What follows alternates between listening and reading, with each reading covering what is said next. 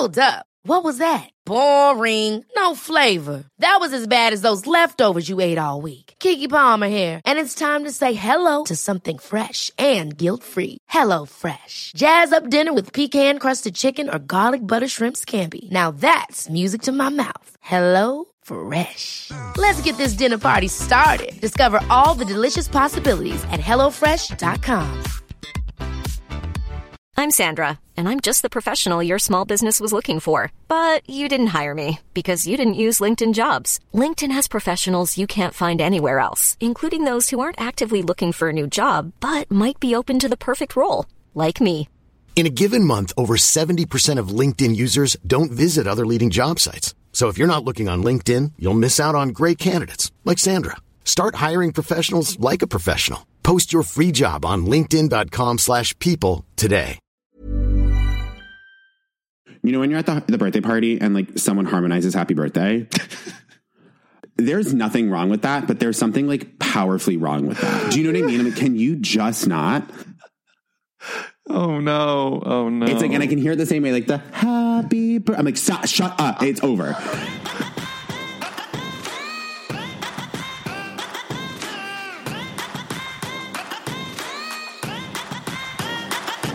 Welcome back to That's a Gay Ass Podcast. It's me, Eric Williams, and happy birthday. Jake does read me for filth when I admit that I am a happy birthday harmonizer. Not proud of it, but I'm speaking my truth on this here podcast. I want to say I'm so happy that Jake is our guest this week. He's really one of the funniest comedians I know that has incredible videos online. But before we go into the interview, I want to tell you a recent obsession that's been getting me through these days is The Circle on Netflix. Listen, if you don't watch it, I highly recommend you get into it. It is this reality show that is so, it's just so topical. It's people literally isolated in their own little apartments, and the only thing they have to talk to is this social media thing called The Circle, and the whole game is a popularity contest, but the twist is that some people are playing themselves with their own social media profiles, and other people are catfish. They're playing someone else to try to be more popular in the game. It is so good. The second season just dropped, and Matt and I cannot get enough of it. We love it so much. We started watching The Circle France. Yes, there is a circle for multiple countries around the world. And I will say, I think that it's really ignorant when people say that they don't watch things in a different language because they don't want to read subtitles. It's like, no, there's so much amazing art out there that is in different languages. However, that being said, there's a lot of subtitles for this one. The France Circle is so good, but they speak so fast, and you cannot look at your phone while you're watching this version. You gotta, so if you're looking for like something that you can tune out. The Circle France is not that, but the characters are so funny, and of course, many hot people, and there's flirting and drama, and it is a show that I can't not get enough of. That being said, we talk some TV. We talk a lot of stuff with my guest this week on That's a Gay Ass Podcast. This is Jake Cornell. He is a comedian that you maybe have seen at UCB in the before times, but now he's like a true internet star. He is huge on TikTok, huge on Instagram, and his videos are truly some of the favorite things I've seen on the internet. He literally posted one yesterday that is just next level funny. So follow him at Jake W. Cornell. That's JakeWCornell. And that is for Instagram and TikTok. He has like 120,000 followers on TikTok. It's truly insane.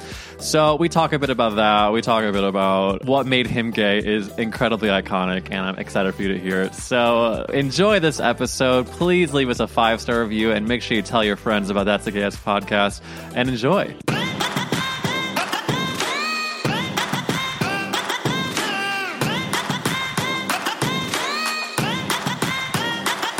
I was trying to think before we talked when exactly I first saw you and how we connected, because I think it might have been a combination of a TikTok and an Instagram and maybe mutual friends. I don't really fully know, but Same. I can't remember it specifically. I think just the universe meant for us to be together, and just like we're kind of along for that ride. Well, it's on Instagram. You're always at any given time. You're 2 clicks away from every single gay man in New York City. Like it's just 2 clicks, the right 2 clicks, and that you can get to any single one of them. It's true. I feel like I've at this point seen every single gay person on New York City on the internet at some point. Correct. And to the point where like I would see them on the street and be like, oh my God, that's at, and like only say the name of their handle because I don't know their actual name. Yeah.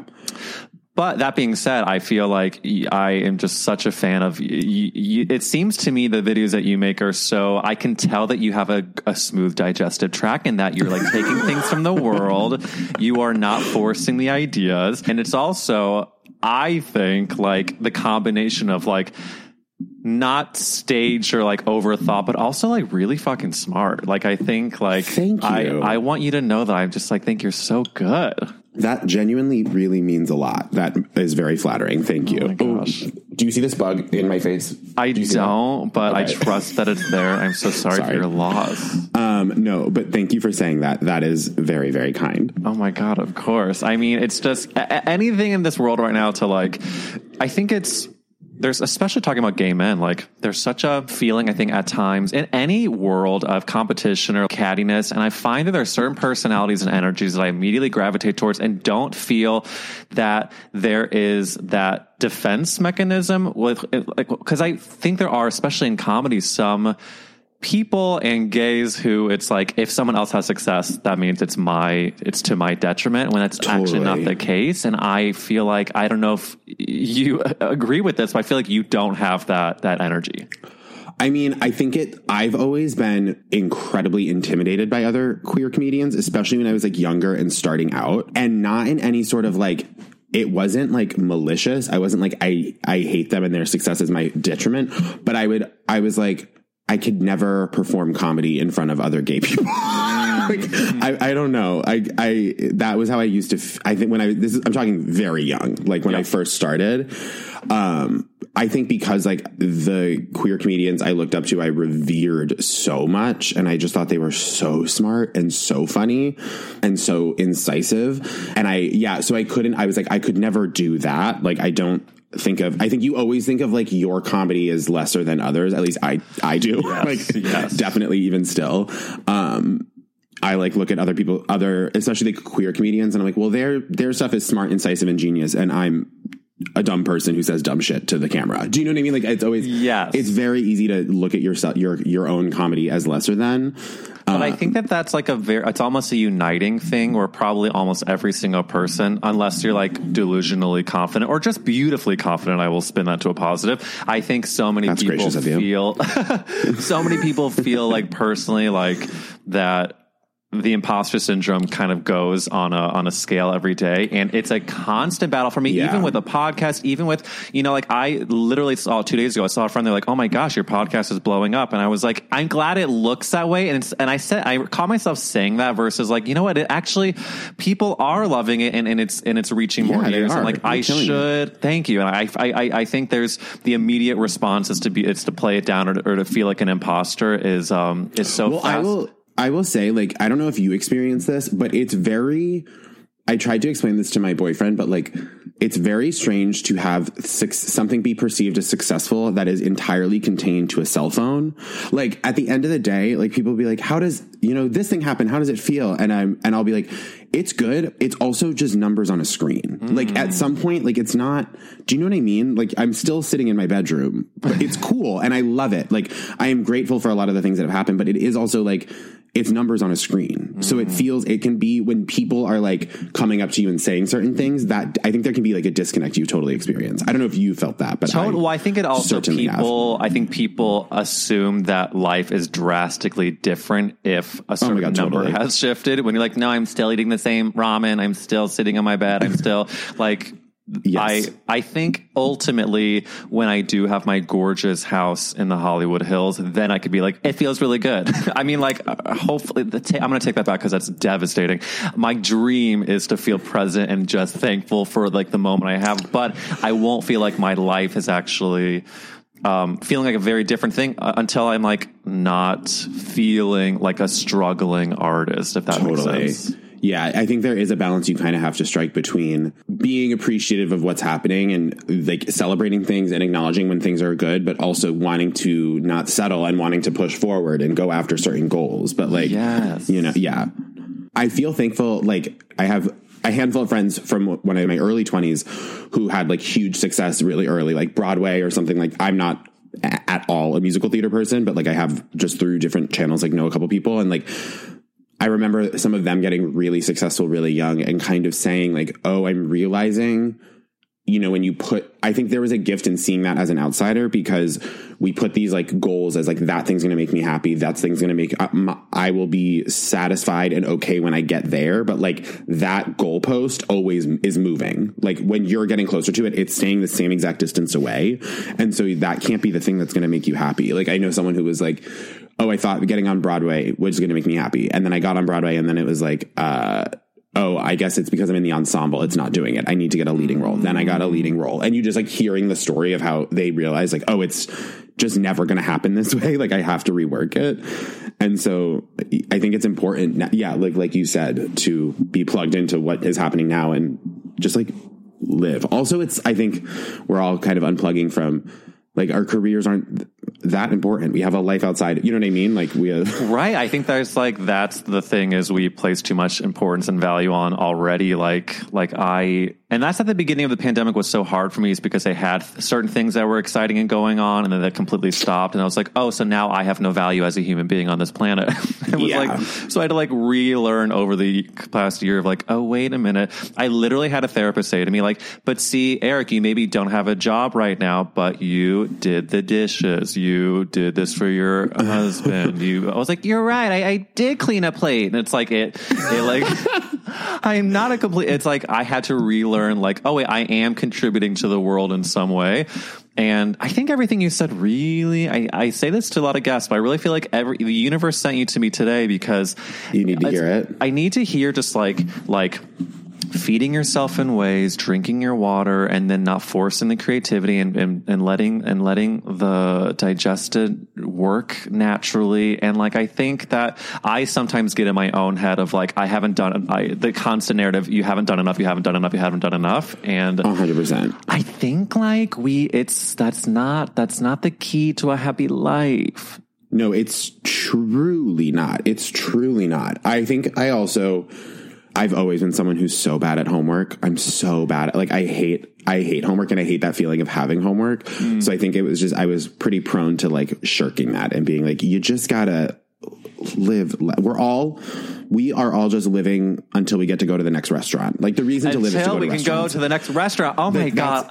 Life is just restaurant to restaurant for me. Truly restaurant to restaurant. I literally was talking to Matt the other day. I was like, cause we have been pretty, maybe partially to my neurotic Judaism, maybe just because of the way both of us are in terms of being rule followers. But like with COVID stuff, we've done takeout and a lot of picking up, but we have not eaten inside a physical space yet. Okay. And I am going to hit my 2 weeks on Thursday. Congrats. Matt said it's 2 weeks. And I've officially been like, you know what, Matt, I think it's like enough is enough, and we're fantasizing about the next restaurant. And I think the first one we're going to go to celebrate is going to be our favorite Chinatown restaurant, Joe's Shanghai. I think that's what we might go to. That's really exciting. So, I mean, the soup dumplings we've been fantasizing about. It used to be like a special thing we would do fairly often, and it's just, you know. And I don't know why. Soup dumplings is also perfect because that's a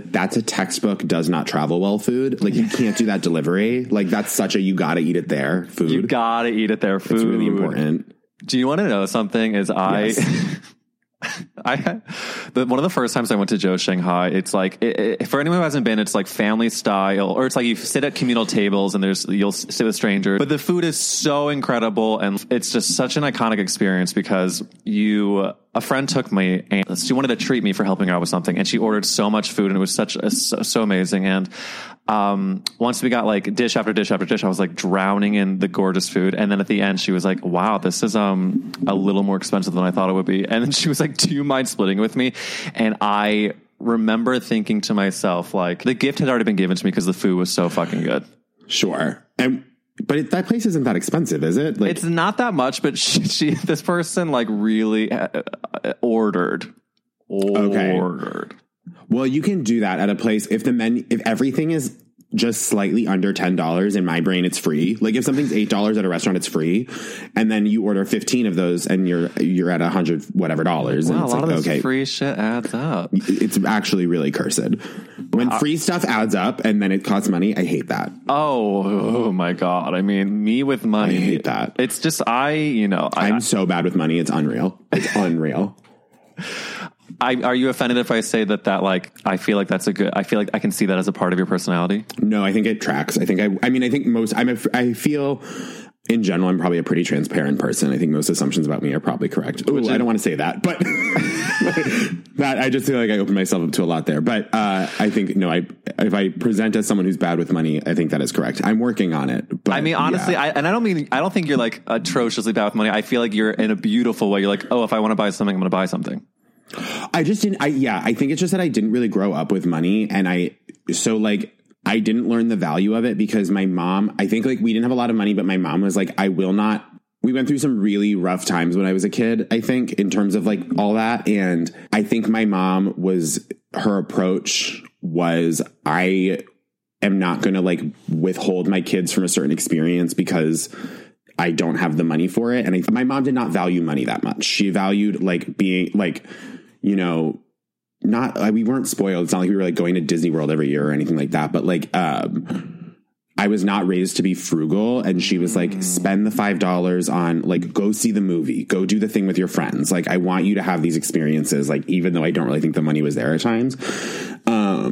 Sorry, I guess I've like never talked about this. So I'm having a hard time articulating it. But like, yeah, I just didn't, maybe to a detriment at times, like there are more important things than money, like everything. And so I was like, money's stupid. I hate it. It's dumb. It's just numbers. So I would just spend it to do other things, I very much, I think that like that MasterCard thing of being like, well, I have $15 and I have to pay rent in 2 weeks, but the value of going out to drinks with a friend, that's priceless. So I'm going to like just, and so I think I'm just bad at budgeting. It's that, but that I think it's so interesting, like how we are raised really informs how we view money. And like something happened in my youth where my personal world, a budget to me is the scariest thing in the world. Like writing down and budgeting and planning out things. I'm like, it's scary to me. I just want to take it like a day at a time. Whereas my three brothers are the most like forward thinking in terms of like where their money goes and like investing and I'm like, I did not get that at all. And my mentality around money is deeply fear-based. I'm like, I'm just going to try, because it's funny because I am in some ways the opposite of you. And like, I am frugal to the point of, because of the fear, I'm like, if I spend an extra $1 on this avocado or on this, then it's like, then what if that means and I can't, have a child? It's like, wait a minute. Like, I think there's a few steps between the guac and the child. Sounds like you and I are very much opposite ends of the spectrum. Yeah. And which is like, I think obviously the balance is the way to live. Cause like, I don't want to miss out on life experiences from not getting the extra guacamole. No, you gotta get the guac. You gotta get the guac. But like, I very much identify with just like, money being something that is not worth putting an anxiety around it and dealing with it in the future. You just want to like think about it in the moment and try to pretend it's not really real. Yeah. And I think also it's like, I've been a bartender since I was 18. I've always worked in restaurants. So I've never had like your paycheck is this every week. You know what I mean? I've never really been able to budget in that way because I've never had predictable income. I've never known what next week's paycheck's going to look like, and like my life is I've figured it out now. I'm a little bit older, but like when I was younger, there were places where it was like, if it rains, you don't make money that day. So like, I had, shit like that happened before. And like, so it was hard. I was like, I'm not going to budget because the world is going to fuck me over. You know what I mean? I think, right. I was like, I'm just going to live for tomorrow, Totally. Yeah.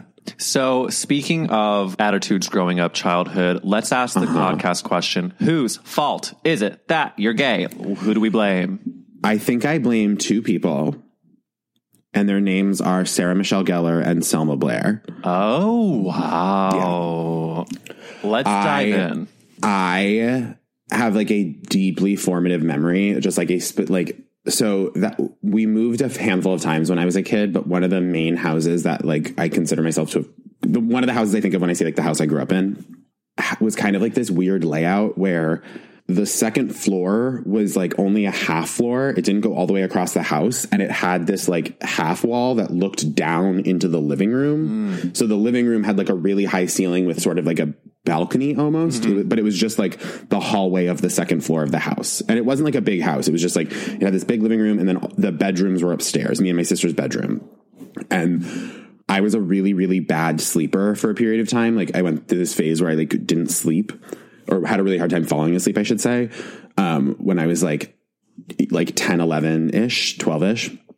And I figured out that if I kind of like quietly slipped out of my room and like slid out my door and just stood flat against the wall, I could like opposite the side of the balcony edge, I could look down and see the TV that my mom was watching in the living room, and I could watch what she was watching. So I would sneak out of bed a lot and like stand flat against this wall in this hallway and like stare down and watch like the late night TV my mom was watching. So I would watch her watch like SNL or Fallon or like whatever it was. I feel like right now I'm watching a flashback of your childhood because it's such a vivid. I'm seeing like it's darkness. I'm seeing the reflection of like the faint TV on your face as your back is against the wall. You're staring at things that are probably like a little inappropriate for a child, and yet taking it all in every ounce. Yeah, and like I lived for it, and like I remember one time my mom was watching the MTV Movie Awards, and Sarah Michelle Gellar and Selma Blair won Best Kiss for Cruel Intentions. And they played the kiss. And I saw the kiss. And it was like the first time I had ever seen like a same-sex interaction. It was the first time I had seen like graphic sexual kissing. Like that scene is insane. It's like so hot. It's almost gross, but it's still hot. Like it's really intense. And like, I don't know what your media consumption background is, but like if you've ever watched like Buffy or X-Men or anything like that, like the moment when like they get their powers and like their entire physical being and life changes, like literally happened to me in that moment. Like I feel like puberty just started. Like I was like, what is happening? And I think I definitely made a sound because my mom like looked up and caught me. She was like, Jake, and I like ran in my room. Like, and that was the moment. And I think that started whatever turned me gay. I think it happened then and there. Okay. This is so good, Jake. I need you. Can you try to recreate to me the sound you think you made when you saw them making out? I think it might've just been like, I think it was just like a hard breath. I just remember like the most intense sense of like overwhelm and like physical sensations that had never happened before. I mean, it was so intense, so relatable. Cause I remember at first you don't know why you're so interested in the two women kissing or why you're so interested in the drag queen or why. Well, also I think it was like a really weird thing to experience as your first gay. Like, I don't think I knew gay people existed before then. And where geographically was this? Where were you in the world? Okay. Vermont. So I didn't know gay people existed, and I knew you were supposed to be straight, right?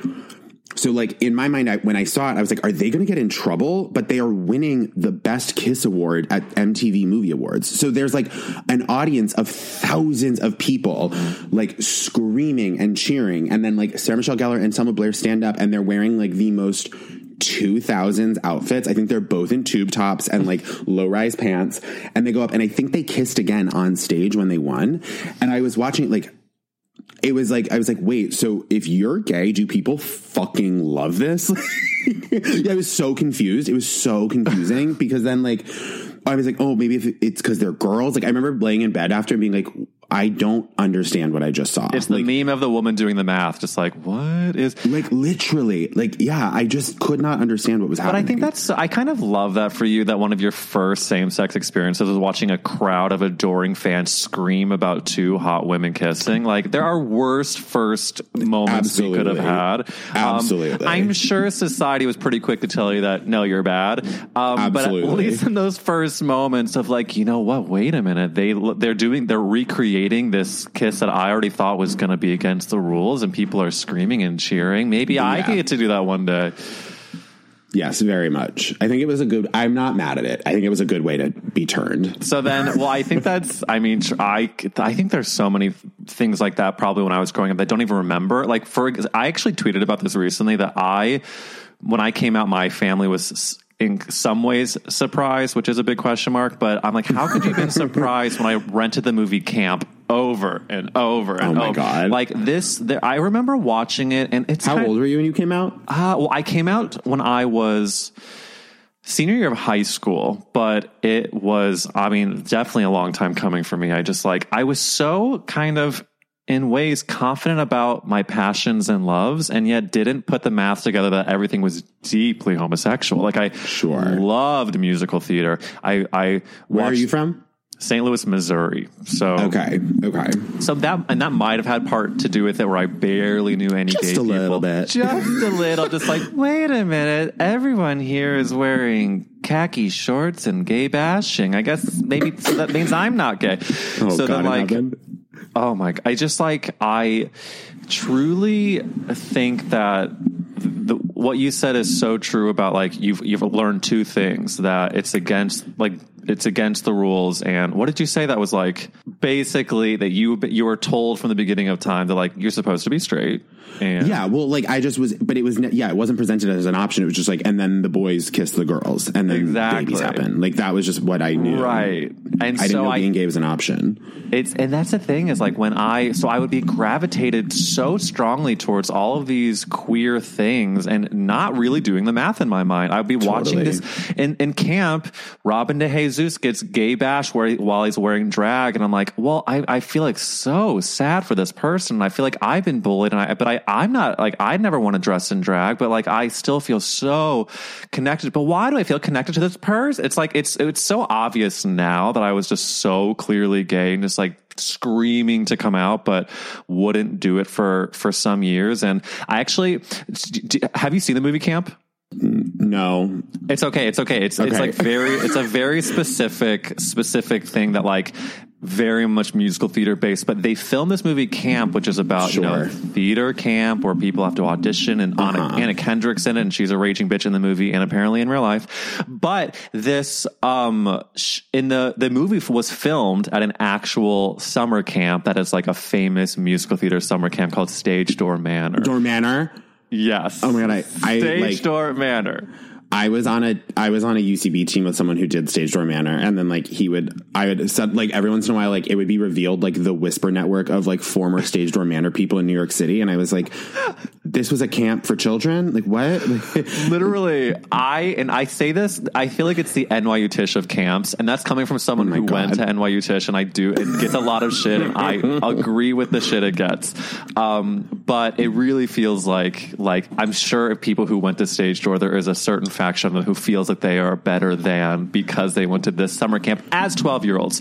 This being said, all I wanted to do was go to this camp. And I know that a part of it was because of the theater, because of the movie Camp, but also I knew deep down there would have been a whole bunch of little gay boys that would have been. So I ended up sending an application to get more information about Stage Door Manor. They sent a VHS tape. I watched the tape. I showed it to my parents. Like, please, can I go to Stage Door Manor?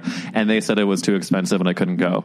So I'm sure it was like $10,000. I'm sure it was something absolutely ridiculous. It was so crazy. And so I didn't go, but I literally said to Matt days ago, I don't know why it came up, but I was like, I wonder if I had gone to Stage Door Manor, if I would have come out earlier, and if I would have like hooked up with a boy there. Like, I'm sure, in addition to it being a musical theater, training ground, it was also just like a full-on gay university for teenage boys to like really, quote unquote, safely experiment with each other without being in school. Do you think it was a gay teenage orgy? I feel like my knee-jerk response is going to make people mad at me, but in my mind, it's a lot of like sexless, elitist, incredibly like mathematically focused musical theater gays. I could see that. Who were like, I can't suck your dick. I need to hit the high note tomorrow or whatever. I don't know. It'll hurt my voice box. I have to hit a D. Yeah, I mean, you're probably right, but that's like where my fantasy would lie. And of course, I'm sure it was probably some ways a miserable place. And yet probably, who knows, Jake? I think I just need to get over it. Yeah. Yeah. If you're hemming and hawing about the fact that you didn't go to this camp, you do need to release that. Absolutely. Absolutely, that needs to go because it's Look, I know you're right. It's next on the docket for this week's therapy. I do think I have mostly released it. I sometimes think like reminiscing about childhood. You sometimes wonder like, you know, because like how old were you when you came out? After so you see this amazing kiss. How many years? 16. Which I find is like kind of incredibly cool and young.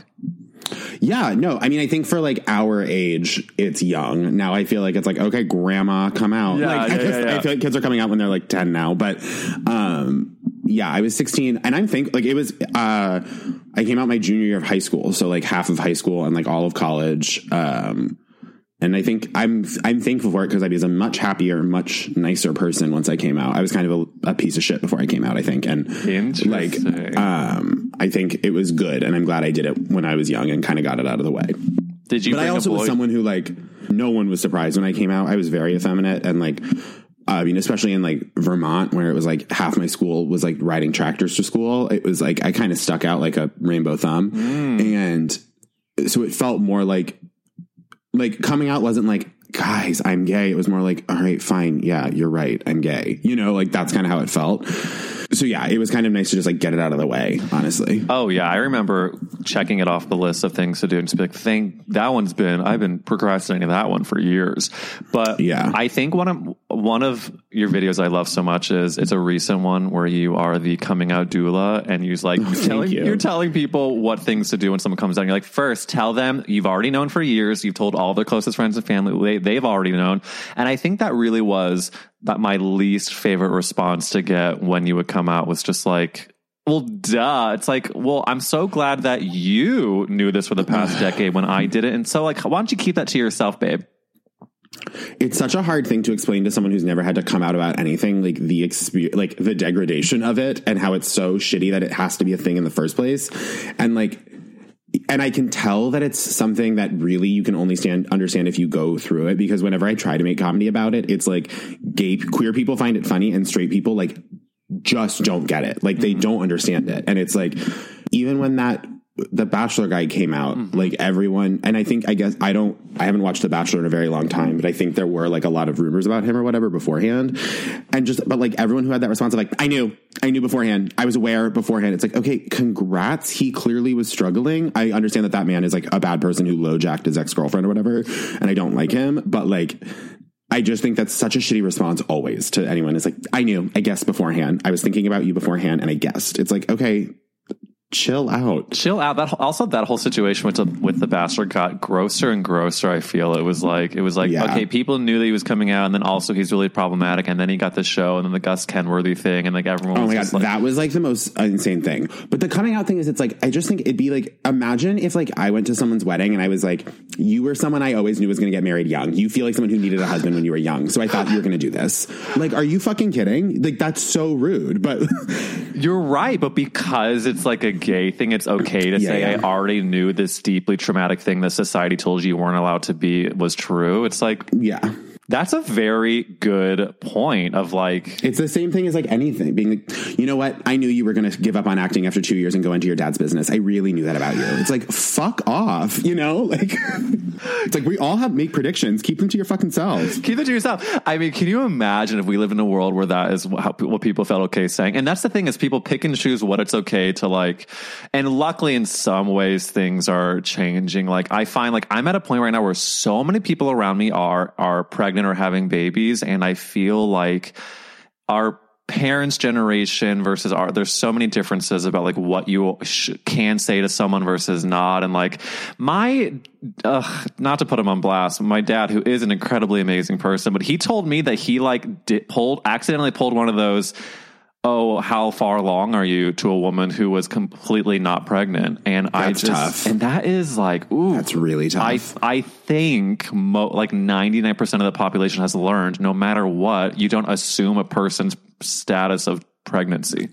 When I was a little kid, so one of my earliest memories ever is I think it probably is my earliest memory, honestly, is my grandmother taking me to the hospital when my mom had my sister, like gave birth to my sister.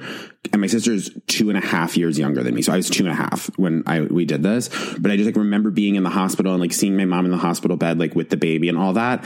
And it was the 90s, and like there was those dresses that were popular for women in the 90s that were kind of like very straight line cut, like ankle length hem with like a really fine print on it. Mm-hmm. That was like I think, do you know what I'm talking about? Like that 100%. Kind of style of dress. So in my mind, my little 3-year-old mind, those were all hospital gowns.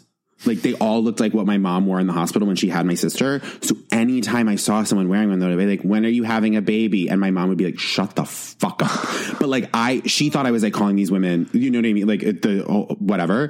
But I truly was just like, no, that's the dress you wear when you're about to pop a baby. Like I did not know about like your stomach getting bigger. I didn't understand any of that. I just was like, no, you put that dress on when you're going to have a baby, right? And I did it to so many. I was going to say, since that fashion was in so much, I'm sure you were just constantly just like, when's your baby due? When's your baby due? Absolutely. And these poor women were like, fuck. This 3-year-old thinks I'm a whale.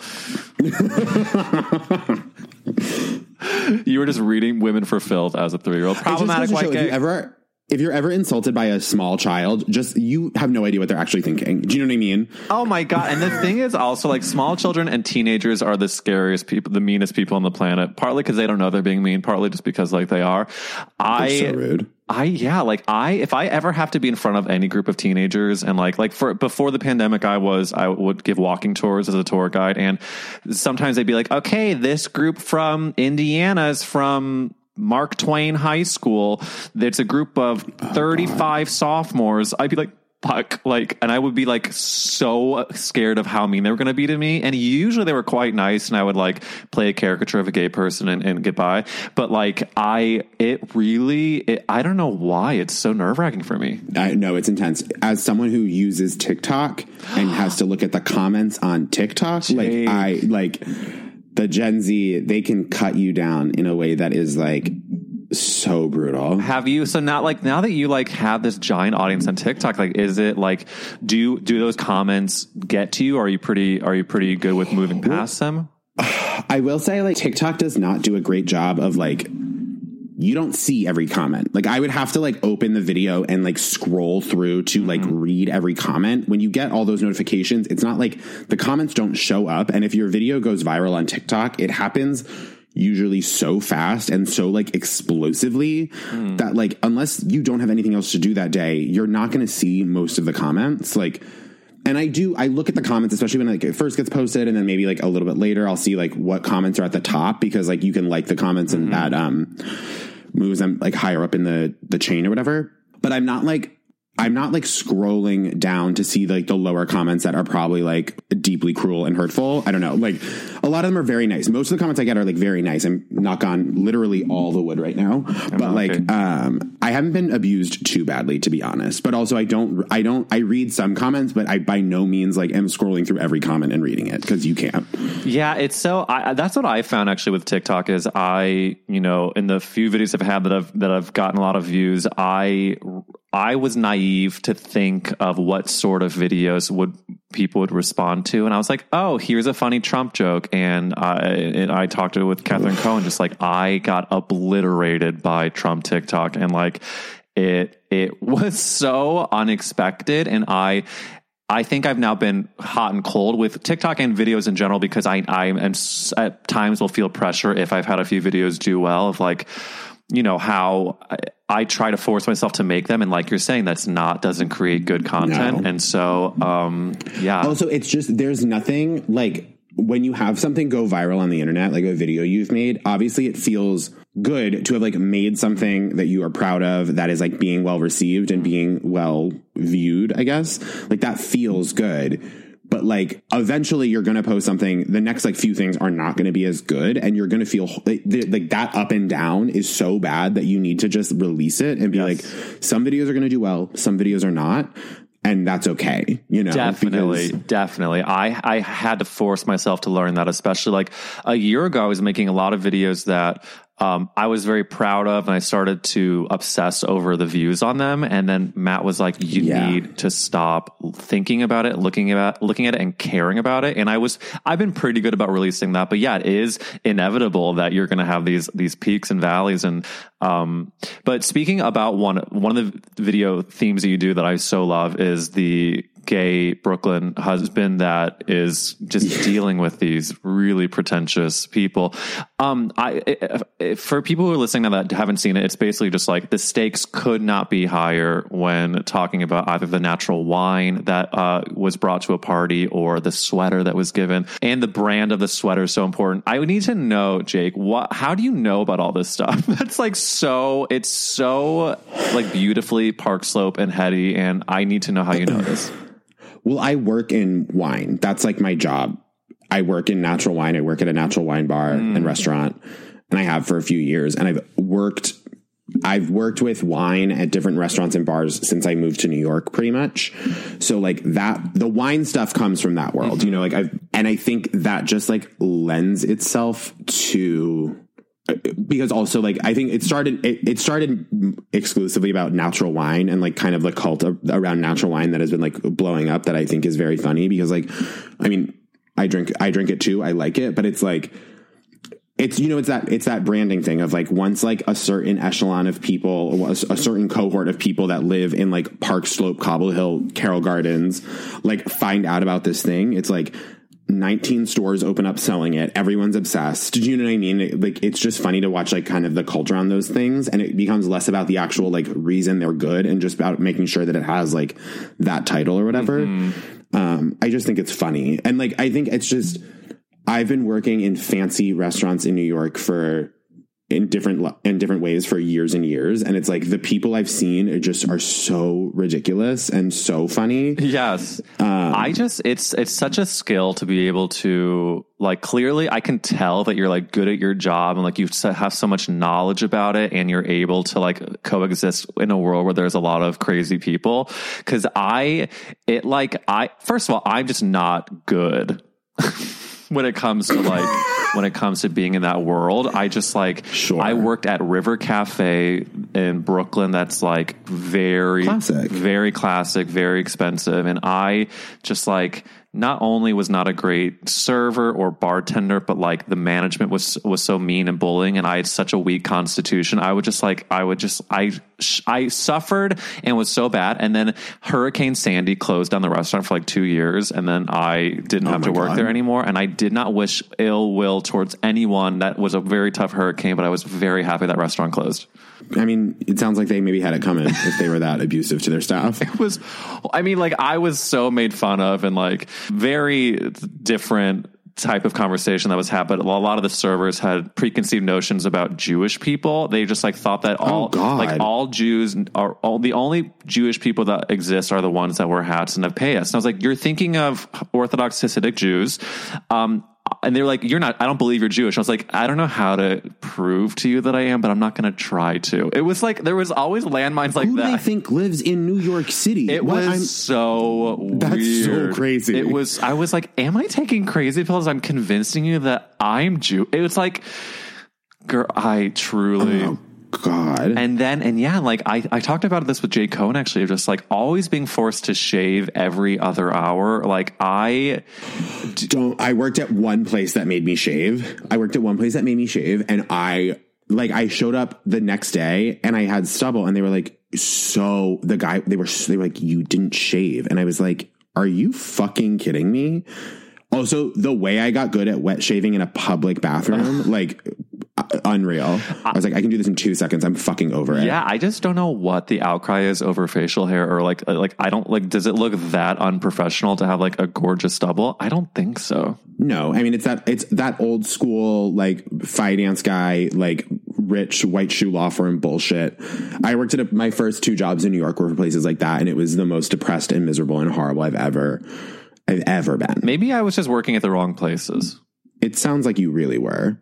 I mean, and I was too for years. It took me a long time to find a place that, like, the place I work now is great. I don't want to, like, I'm an actor and stuff, and like but I enjoy the place I work now. I really love the people. It's fun to work there. They take care of us. We all do a great job. It's like a really fun place. But it took me a long time to find that because so much, I mean, the New York restaurant system is so abusive, and it's been so crazy to be making, like, some of my videos are like kind of circulate around the restaurant world, I think, a little bit. And to have like bosses who were abusive to me DM me and be like, oh my God, love this video. That's so me. And I'm like, yeah, it is you. And that's not a good thing.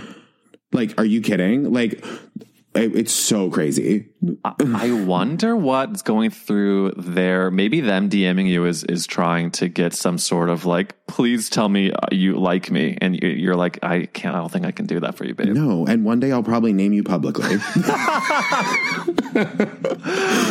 If they're lucky. I mean, look, all press is good press. Yeah, it's so crazy. I mean, there's just so much, I think, pretension and here's the thing about it is that I find like restaurants and dining out is such an incredible part of life, like we were saying. Yes, 100%. But I do see that there's like this tough, like, especially people who have never worked in a restaurant, of how they treat people that work in restaurants is so abysmal, but also the like level of management in some types of places that are somewhat abusive. It's like hurt people, and there's a lot of hurt on both sides, I think. Yeah, I think the entire industry, it needs to be like revolutionized in terms of how it treats its employees, how it compensates its employees, how like the public view of like what being a restaurant worker is, you know what I mean? Because it's like, if this year didn't prove anything to you, it's like, what was the thing you were like on your knees dying to do? It was to go to a fucking restaurant. Yes. You know what I mean? For a lot of us. And it's like, then I mean, I was considered an essential worker. Do you know what I mean? It's like, so we need to value them in that way, I think. I 100% agree. It's ridiculous. It really is. And I just, all this to say, I can't wait to eat in many restaurants. I know. But I think that's why it's so easy. Like, I think, to bring it back to what you were asking about in terms of like how I know all that stuff, it's like, I think I just pivoted where I was like, oh, these people that I've been like infuriated by for my entire career, I can now just like make fun of. And that kind of it was a very healthy experience for me, I think. Oh yeah. I mean, hello. It's like put your heart into art. And when your heart has a lot of trauma from working in a restaurant, why not pull from that?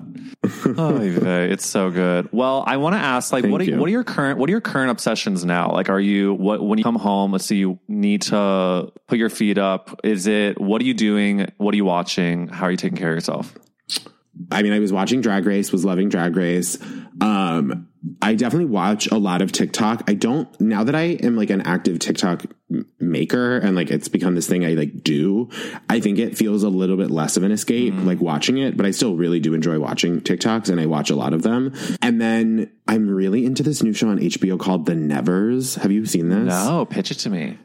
Okay. So it was created by Joss Whedon, but then he like left / was kicked off. Thank God. And it's like, but it's a lot of old Buffy writers. And it's like, it feels like a blend of Buffy, Torchwood, Doctor Who, and like Penny Dreadful kind of all blended together. And it's just like, it's very like visually beautiful, but also like nerdy and sci-fi and queer. I'm very into it. Okay. I love. See, you said that's on HBO, right? It's on HBOMax. I think HBOMax is like proving to be that girl. The one. Oh my. She's the one. HBOMax is the one. She is delivering. She is here for us. And if all else fails, you go to HBOMax. We can depend upon her. I mean, there are, not only is it like new shows are coming out, but the fact they put the other two on there, I went back to that and had a little comfort journey down that first season. They put Search Party on there. The fact, like, it's just... The Nanny, there's someone, I mean, it's like, there are gay people there doing good work. It's like, it's very clear. Like, it's very clear. It's very clear that we have an advocate in the HBO Max system. Absolutely. And for that, I'm thankful. I think this is, Same. If anyone here is listening from HBO Max, we want to thank you. And I hope you get your own Pride float. I really do. Oh my God, the HBO Max Pride float. I would kill to be on the HBOMax Pride Can you float. I bet it's the greatest thing in the world. I love that. I wonder if like who's the HBOMax Andy Cohen? Like they need a front man. I will do it. HBOMax. You'll do reunions, but it's just with the cast, people acting in character from the TV shows on HBO Max. I'm not opposed. It's actually not a bad idea. It's actually not the worst idea I've ever heard. It's not the best. At all. Well, listen, Jake, the last thing I made notes of a couple of my favorite things that you do, and I need to just reference this because it really is so good. I want to know behind the scenes, behind the music, VH1. I want to know your video about Justin Timberlake Mirrors when you know that it's just like an a cappella song. Was this something that, oh, and let me explain. It's this video where he is basically going off about how much he hates the song Mirrors by Justin Timberlake and how you can just picture the a cappella men's group singing it. And it's like, of course, that's not the one guy that's just going, oh.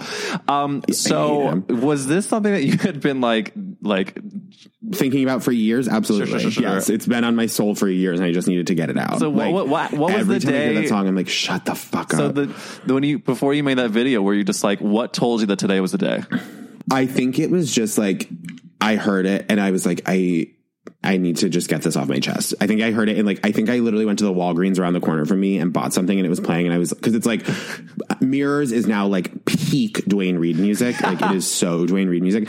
And I was like, fuck this song. And I pictured the goddamn a cappella group and I was like, I need to release this and put this out in the world so I'm not the only one that is like blighted by it. And people really responded. I mean, people did. Yes, because it's true. It's because I'm right. That is what that song is. But can I tell you something? You were in an all-male acapella. Not all male, Jake. Not all male. But it was Jewish. Does that help at all? It was a Jewish acapella group. What was it called? Bad name. There's no good names. What was it called? But it was even worse because it wasn't even something that anyone could understand. Even like most Jewish people, it was Ani ve'ata, which means me and you in Hebrew. Okay. You have some notes. Sure. Listen, it was, but here's the funny thing that really was the journey is as a freshman in college. Maybe you should have gone to Stage Door Manor. I'm starting to wonder. It would have changed my entire trajectory. I mean, I just it was freshman year of college. There were these I don't know if I had gone to a Jewish thing to be like, maybe I'll meet. Probably because my parents you need to meet Jews. And so I probably heard about this a cappella group. And then what ended up happening was I'm realizing in this moment, it was a very Sister Act 2 moment where I felt like my friend and I who had auditioned together, we were both acting majors and most of the group was not. They were just major. Were you musical theater? No, I was not musical theater, which hopefully helps my case a little bit. And so none of these people in this group were theater people. And so we came in and it felt like we were Dolores Van Cartier. You know what? We're going to whip this group into shape. And we just brought a fun, almost, I mean, my friend Daniel is straight, but we brought a very gay energy and let's liven this up a bit. La, la, la, la. It was very cute montage. Cute. We're changing our robes. Cute. It felt very that. And that's why. And we had a couple. And then all of a sudden, of course. You were the Anna Kendricks of this Pitch Perfect. I think we were the Anna Kendricks of this Jewish Pitch Perfect nightmare. But the thing that is my only, my only pitch to you that makes it a little less worse is that it would have some pop songs. We did not sing Mirrors, but we did have some Hebrew songs that would be mashed up into English pop songs, and it felt a little I think I'm making it sound worse. I'm losing. No, I would go see this. I think I don't know. It was such a whirl, Jake, and I feel and the thing is your video about it really, I don't disagree at all with, but I needed to come clean. I need to the a cappella culture at my college was so comedic to me. And the thing is, I cannot believe I'm going to state this publicly. I did audition for the a cappella group my freshman year of college. Thank you. But it was just I was how do I make friends? Mm-hmm. And I had done not a cappella. I had never done a cappella before, but I sang in high school as an extracurricular, and I auditioned horribly because I'm truly not a good singer. And then and then they were you didn't get it. And I was of course I did not. And then it was I moved on with my life. And then like I did my sophomore year not at my college. I did the entire year abroad. So then I came back junior year, and like I feel like some people I knew had become like very involved in that world at that point, and I would end up like at parties at their house where it was like, oh no. First off, okay, so I went to UVM, and the mascot is the catamount, which is like a mountain lion. And so everything on UVM campus is a cat pun. Like everything is a cat pun. Like your student ID is a cat car. Like everything's a cat pun, including the acapella groups. So the co-ed acapella group was called Hit Pause, but like PAWS. Sure. The all women's one was called The Cat's Meow. And then, the men's one was truly called The Top Cats. And, I remember like being at a Top Cats party, and it was like truly the hell of like all the girls there who were like into them. And like, unfortunately, I do think like a couple boys who were there who were like into them. And then like, it'd be the kind of thing where like in the middle of a party, they would just like start singing. Yeah, and I was like, I want to pull, like, are we pulling the fire alarm? This is illegal. I can't do this. Like, it was just, I knew the story was going to go there, and yet it was like watching a slow motion car crash. I know there was harmony. I know there were group sing-alongs, and it was probably only enjoyable for the 8 people that were singing. It's just, I can't handle it. It's like, I don't know what that is. Like, maybe I need to like interrogate, like, what is it about that like truly turns my stomach? It's like, you know, when you're at the birthday party and like someone harmonizes happy birthday. Okay, like, there's nothing wrong with that, but there's something like powerfully wrong with that. Do you know what I mean? I mean, can you just not? Oh no. It's like, and I can hear it the same way, like the happy birthday. I'm like, shut up. It's over. But there's nothing wrong with it. Like, why am I like viscerally angry about it? It's something I need to interrogate about myself, because I do think I'm maybe in the wrong. But like, when someone does it, I'm like, shut the fuck up. Like, it makes me Jake, I have definitely harmonized happy birthday. Okay, and I'm sorry, I'm not trying to attack you but right listen, now. I understand. I think that there's layers here, and I, as someone who has done it, it's fully monstrous. But I think it's also because, well, I do think, to tie it into queerness, like to tie it into like the gay conversation, I do think that there is a proclivity among gay men sometimes, because especially gay men our age and older, we were constantly finding ways to prove ourselves, to be like, it's okay, I'm gay because I'm this, right? It's okay that I'm gay because I'm a Tony winner, or whatever the fuck it is. It's like, we become obsessed with the minutia of like perfection and technical correctness. So these like the gays who are like, this episode it's so clear that I have such like deep judgment of like musical theater people, and I really am anxious about it. Like, I do think people are going to be mad at me, but it's like, when like every once in a while I'll get a TikTok that's a gay guy being like, breaking down every single alphabet's riffs or like whatever. And it's like the obsession with like the minutia of like how it all works, I think is like an attempt to like get to technical perfection, which then can't be docked, because even like if something is technically perfectly correct, like you can't be docked for being gay. Do you know what I mean? Yes. And I do think that is at the core of a lot of it. I do think and there's I'm like, that. Just be normal and suck a fucking dick. Don't harmonize happy birthday. Sing it the normal way and then go home and jump on a dick. I don't. Listen, you are speaking truth to power here, but I want to make one thing very clear. You are correct with the technical perfection of it all. I think also you're reacting because you're a bad singer. Yeah, no, I mean, if I was a good singer, it'd be a totally different story. And then you'd be the one singing harmony to happy birthday. Absolutely. And they'll cut to you going, these are the best alphabets. I mean, but I think like the fact that we're both being so transparent about this and like deep diving into the why of it all, I think is a really important thing that a lot of people don't do. No, a lot of people don't do it. I thought I was like a decent singer because I did sing in high school. And I think it was like my sister, someone videotaped me singing along to a song with headphones in. Like, I had headphones in so I could hear the music, and I was singing along. And you thought you were nailing it. Like, what?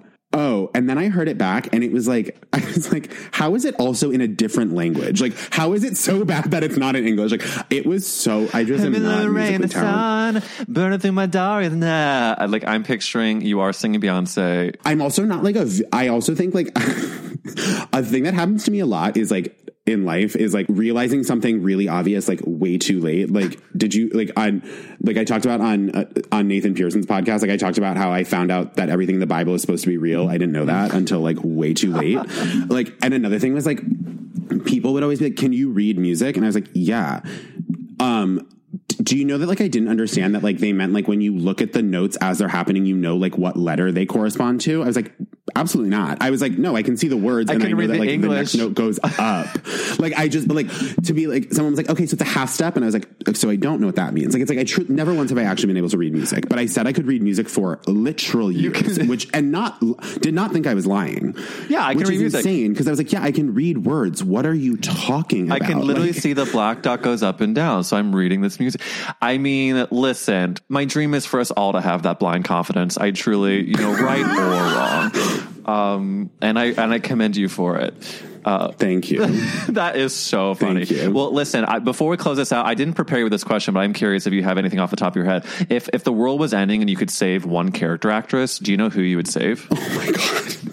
Oh my God. Okay. The world is ending and I can save one. Oh my God. I'm going to regret whoever I say. I feel like, hold on. Let me think. And you can also give, if you're really trapped, you can give a few. I have to, like, I feel like it's the obvious one, but, like, Karen Walker was huge for me. Like, Karen Walker was just, I mean, that's the character, not the actress, but, like, Megan Mullally, like, that was, like, I, like, lived for Karen Walker. And I also think that, like, that was an example of something that, like, that was another example of something that was, like, very queer, but, like, celebrated. And, like, I am not saying that Will and Grace is not problematic and perfect, but, like, at the time, to see, like, my mom, like, laughing her ass off at, like, Karen and Jack, like, was good for me, I think, to be like, oh, this is, like, celebrated. Do you know what I mean? And, like, I mean, there are still Karen Walker jokes that I can think about and, like, laugh out loud at. Oh, I would go watch it right now. I mean, it's the Karen and Jack dynamic. I mean, and, like, when she was, like, pouring alcohol into Halloween jack-o'-lantern, you know, the candy bags, and just, like, and all of her quips and, like, the way that she, like, body shames Grace. I just think it's so, I mean, it's, like, but the way it's written is so sharp and so funny. But I also love, like, I didn't know this about myself until recently, but I really love, like, characters that are bad people. Yes. Like, and that you are laughing at because they are a bad person. Yes. And you know what I mean? Like, exploring that is so funny. There was a Karen Rocker joke in the reboot. I watched, like, the first, like, maybe 5 or 6 episodes of the reboot, and there was a joke that Nate's my partner, watched. I think we watched it, like, 10 times in a row, and we were, like, tears streaming down our face. And all it is that she has to call in sick to Grace. Like, she has to call in sick to work, and she picks up her phone and she goes, Grace, I can't come into work. I sprained my ankle. When I tell you I watched that 19 times, like, tears streaming down my face. But then also it's like, I mean, it's the obvious one. The other one is, like, you know, like, Valerie Cherish obviously is, like, everything. Like, Lisa Kudrow as Valerie is huge. Yes. I mean, look, no one has said Megan Mullally yet, and I think that that's crazy. But I think you've done us a very big service here, and I thank you from the bottom of my heart. Yeah, Megan is huge for me. I really do adore her. Oh, wow. Well, listen, Jake, I want to thank you for coming on That's a Gay Ass Podcast. It's just... This was so fun, Aaron. Such a gift, and I'm just thankful that I know you. I'm so thankful I know you. And let's go to a restaurant when you're ready and comfortable. Sign me up. Thanks so much for listening. I love Jake so much. He's really so hilarious and so real. Make sure you follow him on Instagram and TikTok. Follow me at Eric Wills. And thanks again for listening to That's a Gay Ass Podcast. We will see you next week with another awesome guest. Bye.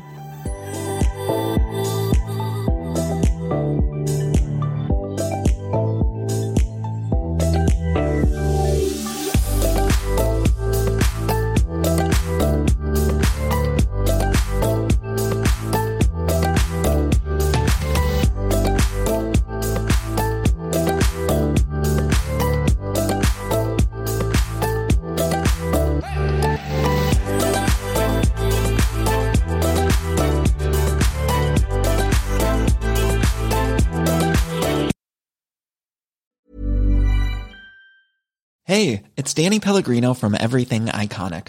Ready to upgrade your style game without blowing your budget? Check out Quince. They've got all the good stuff, shirts and polos, activewear, and fine leather goods, all at 50 to 80% less than other high-end brands. And the best part? They're all about safe, ethical, and responsible manufacturing.